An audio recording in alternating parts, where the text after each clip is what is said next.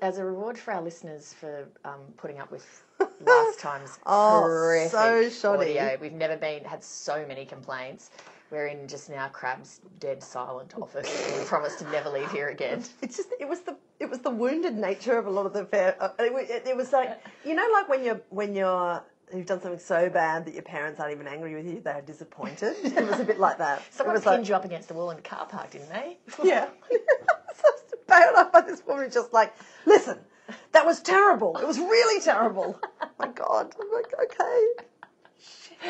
All right. But yes, so now we're in an extremely, we're in the priest hole in my office. That was, the reaction to the last podcast was so bad, in fact, that we actually exchanged emails saying, I think it's time for us to get serious and get some proper audio equipment, but that's as far as we got, because that's how we roll. Oh yeah, that hasn't actually happened, of course. Of course it hasn't. Yeah, of course it hasn't. Anyway, now what have you been up to, love?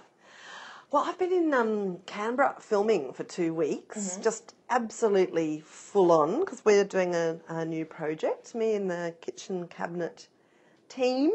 We're doing a documentary about Parliament House. Oh, awesome. Kind of along the lines of the Inside the Commons doco that the BBC made about Westminster, which I just loved and immediately thought, you know, we could do something like that here.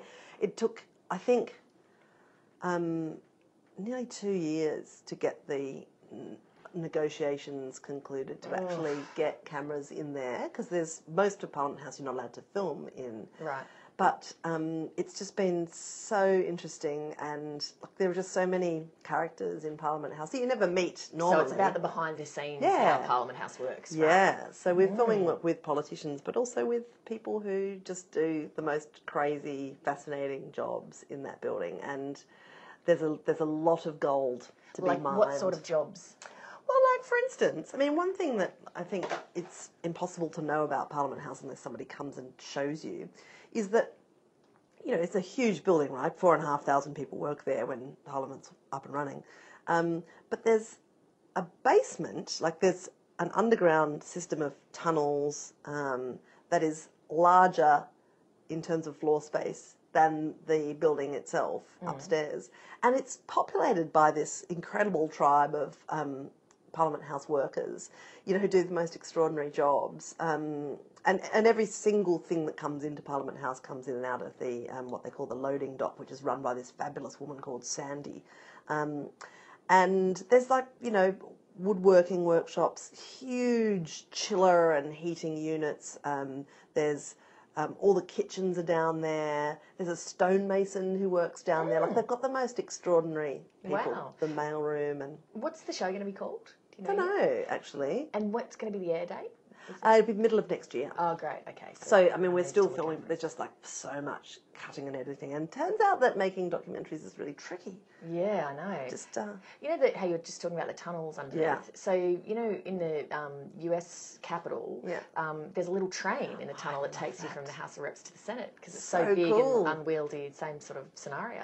It's very cool to have a building that has its own rail network system underneath it. Well, there's cars that drive around inside Parliament House downstairs. It's like they have little electric vehicles that zoom around. Wow. And there's like little road trains that drive around in there full of stuff. You have to, with all the gear that you're carting around. Oh God, it's so interesting. Anyway, and of course we were there for the last 2 weeks of the Parliament, which means that we captured a lot of that crazy last-minute negotiations on those big bits of legislation. And have you captured any good bits of gossip, like from the kitchen people, like for example Shane Warne style, that you only eat baked beans on the tour of India? Have we got any like good food revelations about people? Well, that would be giving stuff away. There are lots of good revelations, but you'll have to wait till the middle of next year. Do you know what we should maybe do for our Christmas episode? Because I've always wanted to try it after I saw it on your little kitchen al dente show. Yeah. What James McGrath does with Milo, vanilla ice cream and rum. a nip of rum. That looked delicious. Yeah, your little Queensland eyes really lit up when you saw that. Did he mush it into a Mr. Whippy? Correct, yeah. That's, I think, the only way to fly in those circumstances. Pretty Actually, tasty. I rang him up last week and it was about, I said, can I come round and see your office? Because James McGrath, whose current title now, he's a minister, he's now the minister assisting the Prime Minister, the most foolish business card ever, but He's just got an absolute thing for collecting trinkets and things. So his office is just full of. He's got a dunny seat taped to the wall. He's got crochet rugs everywhere that lovely ladies from his area knitted for him. But do you know Jake Smith, who works in Barnaby Joyce's office? Yeah. So he collects menus from imperial dinners. Oh, that's a good idea. And actually put out a book with all of them in. And so people... Did he? Yeah. And so people... How do I not know that? There'll be auctions around the world. It'll be, an original menu from Winston Churchill's dinner with the Queen and da-da-da, Wow. or from so-and-so's coronation dinner, or from Richard Nixon's, inauguration dinner or whatever. And so he's got quite the collection of amazing... And he's published this book. Yeah, a few years ago now, maybe 10 years ago. Yeah. I love a bit of political and food memorabilia. Somebody sent me this absolutely fabulous book called Labour in the Kitchen, Favourite Recipes of Prominent Labour Personalities. And God, it's like the Hawke cabinet. And so there's Paul Keating's avocado soup. It's just so appropriate that he made an avocado soup. That'd be Bob great. Carr's steamed fish and ginger sauce. Nothing's changed there. I like Michael Lavarch, Simplicity Chocolate Cake. Yeah. What about... There's here's a good one. Rose Crowley's Wok Fried Leftovers. Yeah, nice. What's Garbure? I know, Gordon Bilney, page 27. Let's have a look at that. Garbure is, okay. Or it could be Garbure. Beans, it's kind of like a beany, turnipy, carroty soup. Can you just tell me what's in Keating's avocado soup? That sounds disgusting. just bitterness and... okay, 3 avocados, 8 grams of curry powder. Oh, delish. 300 mils of double cream, 900 mils of stock, 15 mils of lemon juice. 15 mils, not the juice of half a lemon. 15 mils. Love, all right, take that down. Okay, love? Cayenne pepper, yes, quite.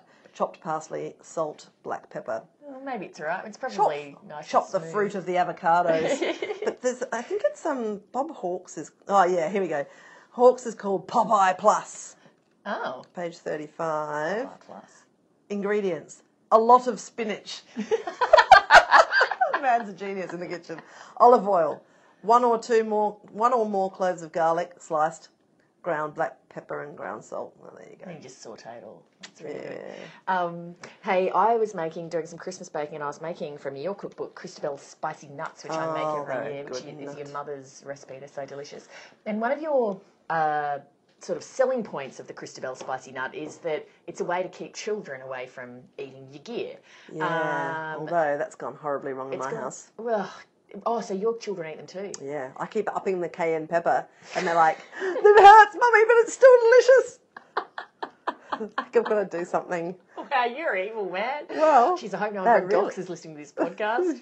Yeah, my 2-year-old just was smashing them back like but your 2-year-old is like Oh, he's just, really. He always is trying to steal coffee out of people's coffee cups. His palate is out of control. I remember being on holiday with you recently when we went to see some sort of cultural event, and your beloved husband had a beer, and your 2-year-old grabbed the empty bottle and started swaggering around and then tipping it up, like trying to get the last bits. I'm like, God, gold if there were a paparazzo here. God. Saw that Lee Sales with a kid drinking a beer. Wow. You can take the girl out of Queensland. That reminded me of on that same holiday. There was a ceremony that we took the children to with some firewalkers. Yes. And the guy who introduced the firewalkers, let's just say he made Malcolm Turnbull look really succinct. He was pretty expansive in the explanation of a lot of firewalk. background. Anyway, someone else who was with us told me that in their family, doing an Uncle Jimmy has become now parlance for just going on too long. And so his kids now say, less talking, more walking. You had to be there, listeners, to get the full extent of that situation. Anyway, now listen, I knocked over, it's only short 6 episodes or 8 episodes, I think, Deutschland 83, the Americans' withdrawal. So this is something that you're now going to bully me into watching? Yep, pretty much. All right. Look, it's pretty much filled about 25% of the Americans-shaped hole in my Ah, heart. okay, Didn't right. quite get there. There's one more series, isn't there, coming? Of Deutschland 83. No, the Americans. Yeah, but they haven't even started shooting it yet. Oh, so. God. Anyway, Deutschland 83, so same era, Cold War. Yeah. Kid growing up in East Germany has to go and be a spy in West Germany. Oh, okay. Chaos ensues. So, if you like a bit of a spy thriller. And is it auf Deutsch or? Ja, on Lizenzi. Whoa. Foreign language, ja. Es ist Deutsch. So it's a German production, I think. Oh, although, good. funnily enough, a friend of mine who works for the BBC was telling me about some show, which now the name escapes me, and it's French. It's done in French language. Yeah. She said it's French, but it's sort of Scandinois, but it's made by the BBC. So I'm thinking, is my everyone God. now just writing their stuff for the BBC? But they're like, you know what? Let's just say it in Danish or French or something, so it looks Scandinois. Just knock the lighting down a little bit. It's political correctness gone mad, in my view. We're going to start doing 7:30 Scandinois. So I think that's great. just going to knock the lighting down a little bit. I'd totally tune and I'm into going to that. do it in Danish. Yeah, tuck the den, Mr. Turnbull. I Anyway. thought my friend Alice said that after she'd watched Borgen for a while, Yeah. she became convinced that she could speak Danish. Just because she'd watched so much of it and she could actually kind of remember key phrases. But, Funny. Yeah, anyway. Hey, did you see our hero Ghana got a gigantic feature written about her in the New Yorker? I know. God, I love it when that lady succeeds. Oh, it gives you faith in the world. Yeah. Yeah, and it was a very flattering I know. write-up. You had an exchange with her, didn't you? I didn't, but... Yeah, you just to sent- say, oh my God, there's a whole feature about you in the New Yorker. And yeah, she was obviously humble and yet chuffed. Yeah. So, Humble chuffed. Humble chuffed. Huffed. You know, huffed. Chumbled. It had a line from her that I don't think I'd read before, but it just made me sob with laughter that she had described herself as an... Grim lady with a notebook and a cold. Yeah. Yeah. I know, it's so good, isn't it? That's like, I reread on the weekend The Spare Room. Yeah. With that great line, you know, my house is 7 blocks from the train station. No. Longer if you've got cancer. 5 minutes from the train. Yeah. It's a 5-minute walk from the train station, 20 if you've got cancer. Yeah. I can't believe that you said that line because I was about to say that line as well. But I mean, there's so many lines in it that just blow your mind. But but it's just that thing again of just the punches that her writing packs in a really few number of words. Oh my goodness. Anyway, so yeah, have a look at the piece in the New Yorker. It's really good. Yes, that was a timely recognition. We should have a Helen Garner Day in this country, really. I think agree. it's an oversight that we haven't. No, I agree. I did something recently that will make you very pleased. Yes. And that is that I watched several carpool karaoke's. Oh, what a pleasant It's my little surprise. present for you. Oh, what a pleasant So I started off and surprise. watched the Adele one because yeah. I just know absolutely diddly zip about Adele, even though she's kind of the most famous person on the planet or whatever. same, like it. And I was completely taken aback by James Corden's voice, you know, his capacity to sing. Fantastic, But also, yeah. and then I watched a couple more and just so enjoyed his complete enthusiasm. I know, he's got a and beautiful it's- manner, yeah. Yeah, and, you know, in an era where often comedians can achieve a lot from being, cynical or sceptical about the people Detached, or yeah. just taking the piss. It's just great to see somebody with such incredible puppyish enthusiasm and to Yeah. see it really working, you know. Did you watch the Stevie Wonder one? No, I haven't watched that one yet. So Stevie Wonder rings James Corden's wife and sings I Just Called to Say James Loves You. Yeah. And James is like crying. This is Stevie Wonder, actually singing it. It was amazing. But yeah, he's got a really lovely, I don't know, just warmth and enthusiasm. After I watch any of those, I just walk around smiling like a lunatic. I really enjoyed it. I watched the Sia one as well, which was pretty great. Do you know, I wanted to shamelessly rip that off and do it with Neil Finn, right. who I interviewed the other day. Clang! And yeah, they didn't want to do it. And I felt like, oh, come on, James Corden's not going to do Neil Finn because he's only doing massive, international, superstar household names. And I just reckon that would have been really fun to drive around with Nick Seymour and Neil So Finn. who knocked that on the head? Oh, well, they probably didn't want to spend that much time. Did you Maybe they even listened to ask the them? podcast and heard my singing. They were like, yeah, I don't know. Don't think so. Yeah. Hey, speaking of your clangy recent interviews, I haven't spoken to you about interviewing Justin Timberlake, but I do Clang. know that our mutual friend Gwen has a 7-year-old boy called Samson who's like a massive Justin Timberlake really? fan. Oh, I wish he's I'd known that. he's not at all impressed by you, but he's super impressed by Justin Timberlake. Right. And when he saw on the television, he's like, "But that's Lee Yeah. interviewing Justin Timberlake." So next time you see that boy, he's Excellent. just going to be All over me like genuflecting. gold. Mission accomplished. What was he like? He was extremely pleasant. He was what I would describe as very on all the time. Okay, right. Like, I don't think I got anywhere near the real Justin Timberlake, but we had like a good amount of rapport because he was on. And yeah, he was a bit hammy. Yeah. But yeah, he was a nice enough chap. Every now and again he'd get a flash on his face and I'd be reminded of what was the character in the Social Network? Sean Parker, who he played, who's like this sort of Peter Pan-ish guy, but also with a sort of little vein of ruthlessness. And every now and again, Timberlake would get a look on his face, and I'd think, oh, I just saw like the real JT. Yeah, I just saw a tiny hint of ambition and ruthlessness in there. But no, he was generally very polite and nice. Our other mutual friend Miranda, who's very funny, has a bit of a genius for making up team names for trivia nights. You know, like, I'm really bad at that. She's good at everything. But she made up a name once that I've used several times, even when she hasn't been there, which is to call your team the Justin Timberwolves. Which I don't know why it makes me really laugh, but it just does. I just think it's hilarious. That's great. Well, she's the one who came up with Chat 10 Looks 3. That's true. Oh, God, yes. Yeah, yes. Hi, Murph. Hi, Murph. She doesn't listen to this. Thanks for everything you do for us. Coming up with our trivia team names. No. Justin Oh, yeah, she'd listen to this. Yeah. She'd be like, I hear enough of those annoying bags. Yeah, that's true. Speaking nonsense around slightly my less funny kitchen than me. table. Yeah, that's right. Relying on me for all the good one-liners. That's one of mine. Yeah. That's one of mine. Now, I left on your desk, and I was also working on a ballet called Wayne Swan Lake, which made me laugh a lot. That's like the time I was going to, actually it's nothing like this time, but I just want to insert this gag. I had this ambition when I lived in Canberra to set up a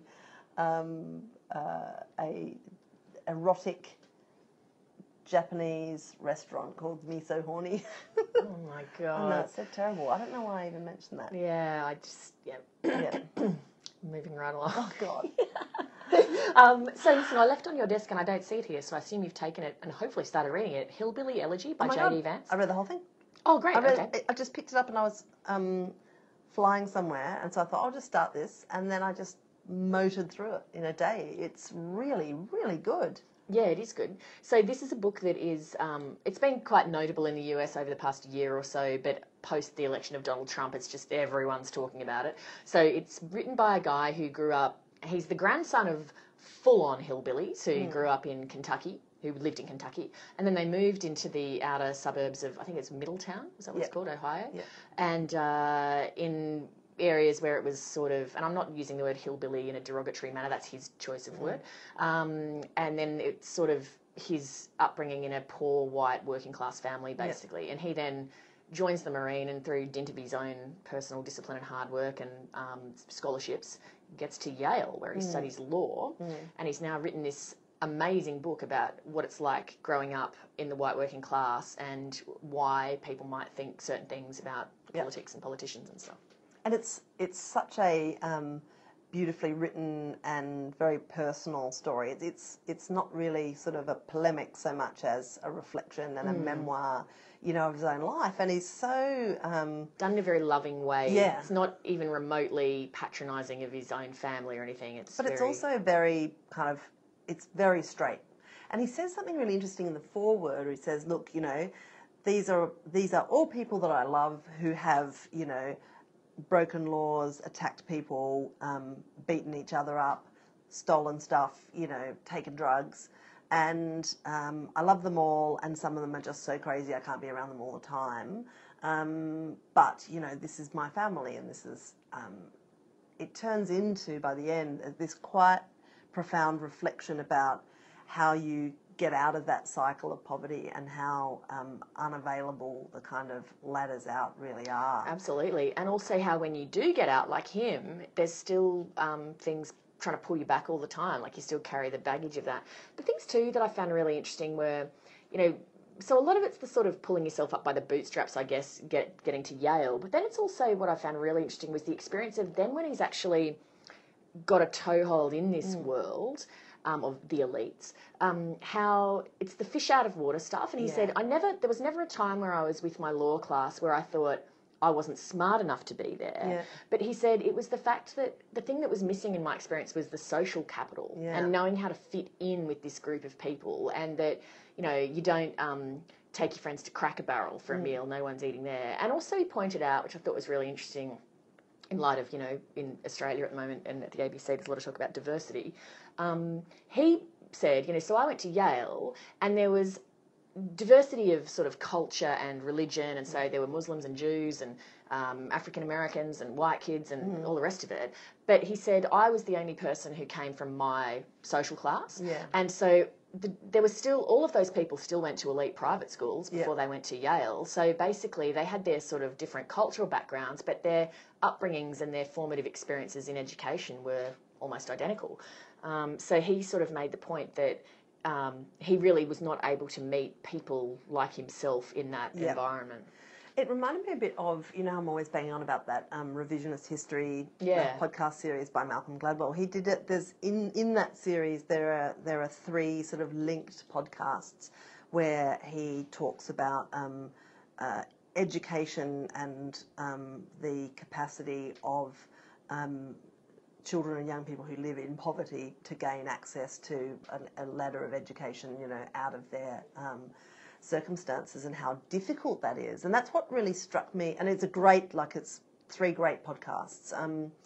But it was just that sense of, this guy, J.D. Vance, the writer who wrote Hillbilly Elegy, says, look, it's amazing how many things have to fall into place all at the same time in order to get out. Like you need to have, you know, he said, I had a perfectly passable high school and primary school, like all of the education steps were there, but it's the fact that I go home and there was nowhere quiet in the house that I could work. I was moving house every few months because his mum kept like hooking up with these new guys, and then they'd have to move house, and I had no regularity in my life. I had like drug abuse in my life and all this sort of stuff, and in order for him to be able to even have access to the educational opportunities that were there, he needed to have a kind of a safe place and the knowledge that he wasn't going to get smacked around, and, you know, some predictability in his life. It's just the tiringness of dealing with all of that is what kind of he writes kind of pushes people off the ladder. Well, and it was pretty much, I reckon it was joining the Marines, actually, that sort of basically saved him and got him, you know, basically taught him discipline and just structure and routine and all of those things that he needed then to apply. But you know, the thing too about the level of, like, how hard he was working when he was at community college in Ohio, 2 jobs and sleeping about 4 hours a night, and just to try to be able to make ends meet. The other point he made that was really interesting was that he was saying, if you could get a scholarship to Yale, it was financially better than trying to get yourself through the local community college, because there was more money at Yale for you to get financial support. Yeah. This is a point that Gladwell makes that I found really surprising in his podcast, is that he was saying that there is no shortage of, you know, bursaries and systems for, you know, finding the brilliant kid, you know, at a state high school that's, you know, from a poor background. Like, there's plenty of resources deployed by those big flash universities, but there's a real, like, they struggle to find and extract those students, because by the time they get to high school, they're already flagging back, you know. And that's just such a a tragedy. It's also, it's no small thing if your family is all in one location to uproot yourself and go somewhere completely different. Yeah. And not only are you doing that, so not only has J.D. Vance done that geographically, he's done it socially as well. So you're basically displaced on a number of levels. And so it's hard. Like, not everyone is able to do that, He writes quite a bit about, I would say reading it, he's clearly a Republican. He writes a lot about personal responsibility and,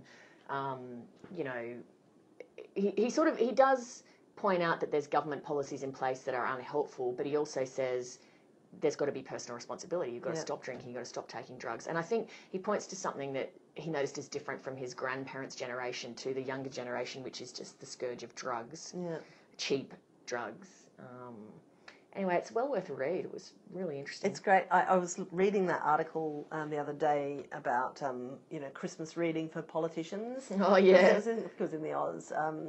Someone had done a bit of a, I think it was Troy Bramston possibly, had done a bit of a whip round asking Australian politicians what they were planning to read over Christmas. And just so many of them were going to read this particular book. Hillbilly Elegy. Yeah. There was a bit of, it was funny because I always like looking at, as we've discussed before, politicians' lists of favourite books and what they're reading and stuff like that. I was looking for anybody who said, what was the one that you... I was a little bit suspicious of Richard Miles because he'd said he was reading over summer, he's going to go back to the classics, and he picked, what was it, Huckleberry Finn and...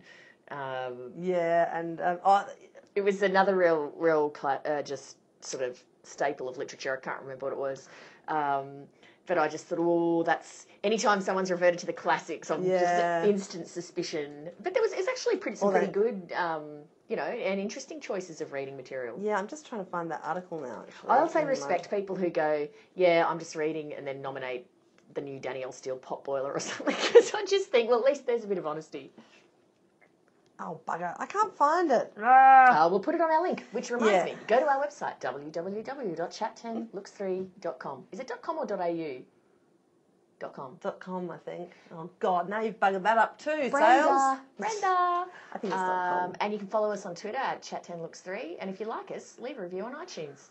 Yeah. Now, just quickly, because we're nearly out of time. Oh, bugger. You got something else to talk about? Oh, only really briefly. So I did a sort of conversation event thing with Stephanie Alexander. Oh, I just cooked something out of her book the other day. Yeah, so that book, her new book is called The Cook's Table, and it's really, really good. Yeah. And it's a satisfyingly heavy, it's the same size as The Cook's Companion. Right.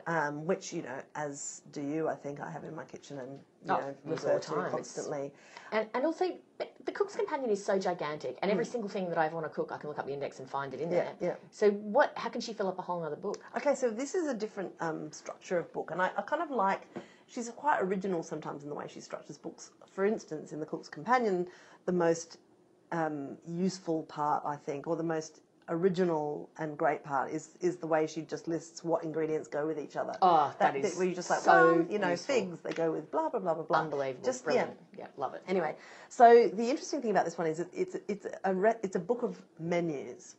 So there's about 25 different menus, and it's, like a teenager's birthday party, or a big feast for a bunch of people that you don't necessarily know all that well. Or, so it's quite emotionally intuitive. But in most of them, they are kind of based on some meals that she's had that she then kind of... So with each menu, you get a bit of a, this is what this menu reminds me of, or I had this, I was travelling in, Tuscany or whatever. Right. So all of that's kind of interesting, but they're quite eclectic, some of these menus. And you read through it, you go, oh yeah, look, this actually would be really handy. The other thing that she does is with each menu, it is the most military execution. She includes about 3 pages worth of just completely precise instructions. So it's 2 days ahead, do this, this, and this. Oh, your great. shopping list is this, this, this, and this. Oh, you'll be right. You'll be up this like a rat up a drain pipe. Well, lady. that's like something I went to cook the other day, and it said leave this stuff to marinate for overnight. I was like, no. Yeah, I hate that. Or, get to the end of the recipe, put it in the oven, which you've been preheating for 3 hours. And then it's, the day before your function, the day of your function, in the morning. I love that, like, 2 days out, it's things like, check napkins and draper and napery. It's just like, Oh, wow, heaven, listen to this. Yeah. It's really, really good. And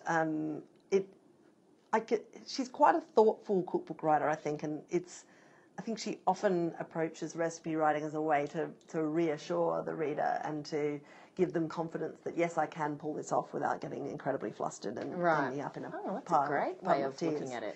Yep. It's also very beautiful, and it has on the cover a painting by Cressida Campbell. So it's just incredibly beautiful. We love it on every Which level. I think Cressida Campbell doesn't normally allow her work to be used for book covers, but she's made an exception. Is Cressida Campbell still alive? Correct. Wow. Yeah. I didn't know that. Yeah. Oh. She's still alive. Now, just have you got anything else? Only that was it you that showed me that, I think it was a BuzzFeed list of 50 funny campaign placards, like rally placards? No. What did you send me that was sent funny? 100 100 then. things that had made people in Britain laugh this year. Oh, on Twitter. Yeah. God, that was so funny. I actually was just in tears. sobbing, Same. laughing. I was in tears of laughter. That was just... And because it's cumulative, it's a list. You'll be laughing, and then look at the next one, and then by the end I was just... It's like watching an episode of Veep. You're just completely out of control.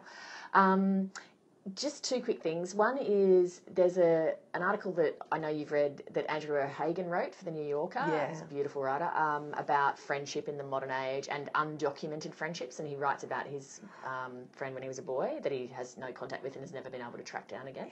Fascinating. He had a friend with quite a normal name, like a sort of, his name was like... Peter Smith. Yeah. And he writes about these long summers that they had of being bored and, making up things to do and that flashing sort the of torch to each other at the window and 3 flashes is this and, all that stuff. Because they lived across the street from each other, right? And so they'd had this Morse code, 2 flashes means I'm here. Yeah. Anyway, it's such an interesting and very beautiful reflection on what it's like to be so close to somebody and then just 30 years later not be able to find them ever. And yet also not being all that upset by that, just knowing, Just having the warm inner glow that they were once there. Yeah, it was so beautiful, and it was a really, I don't know, I was, of course, just in buckets of tears by the end of it, and it was very I defy moving. you to read the last line without just going, oh, God. Yeah, it was a really good and very moving piece. It just reminded me of the song, Now You're Just Somebody That I Used to Know. The other thing Managed to sing, didn't you? And I can't even really talk about it because I know that I will start just crying immediately because I've been crying nearly all day since I watched it last night. Please Like Me, the episode last night was just unbelievable. And you would... I think are now crying. Oh, my God. I can't even say any more about it. But... if you watched it cold, you would find it very affecting. But if you've been watching from season 1, episode 1, as I have, it just... And it was brilliant. Like, the writing was just so brilliant. But I cannot speak of it any further. Wow. Okay.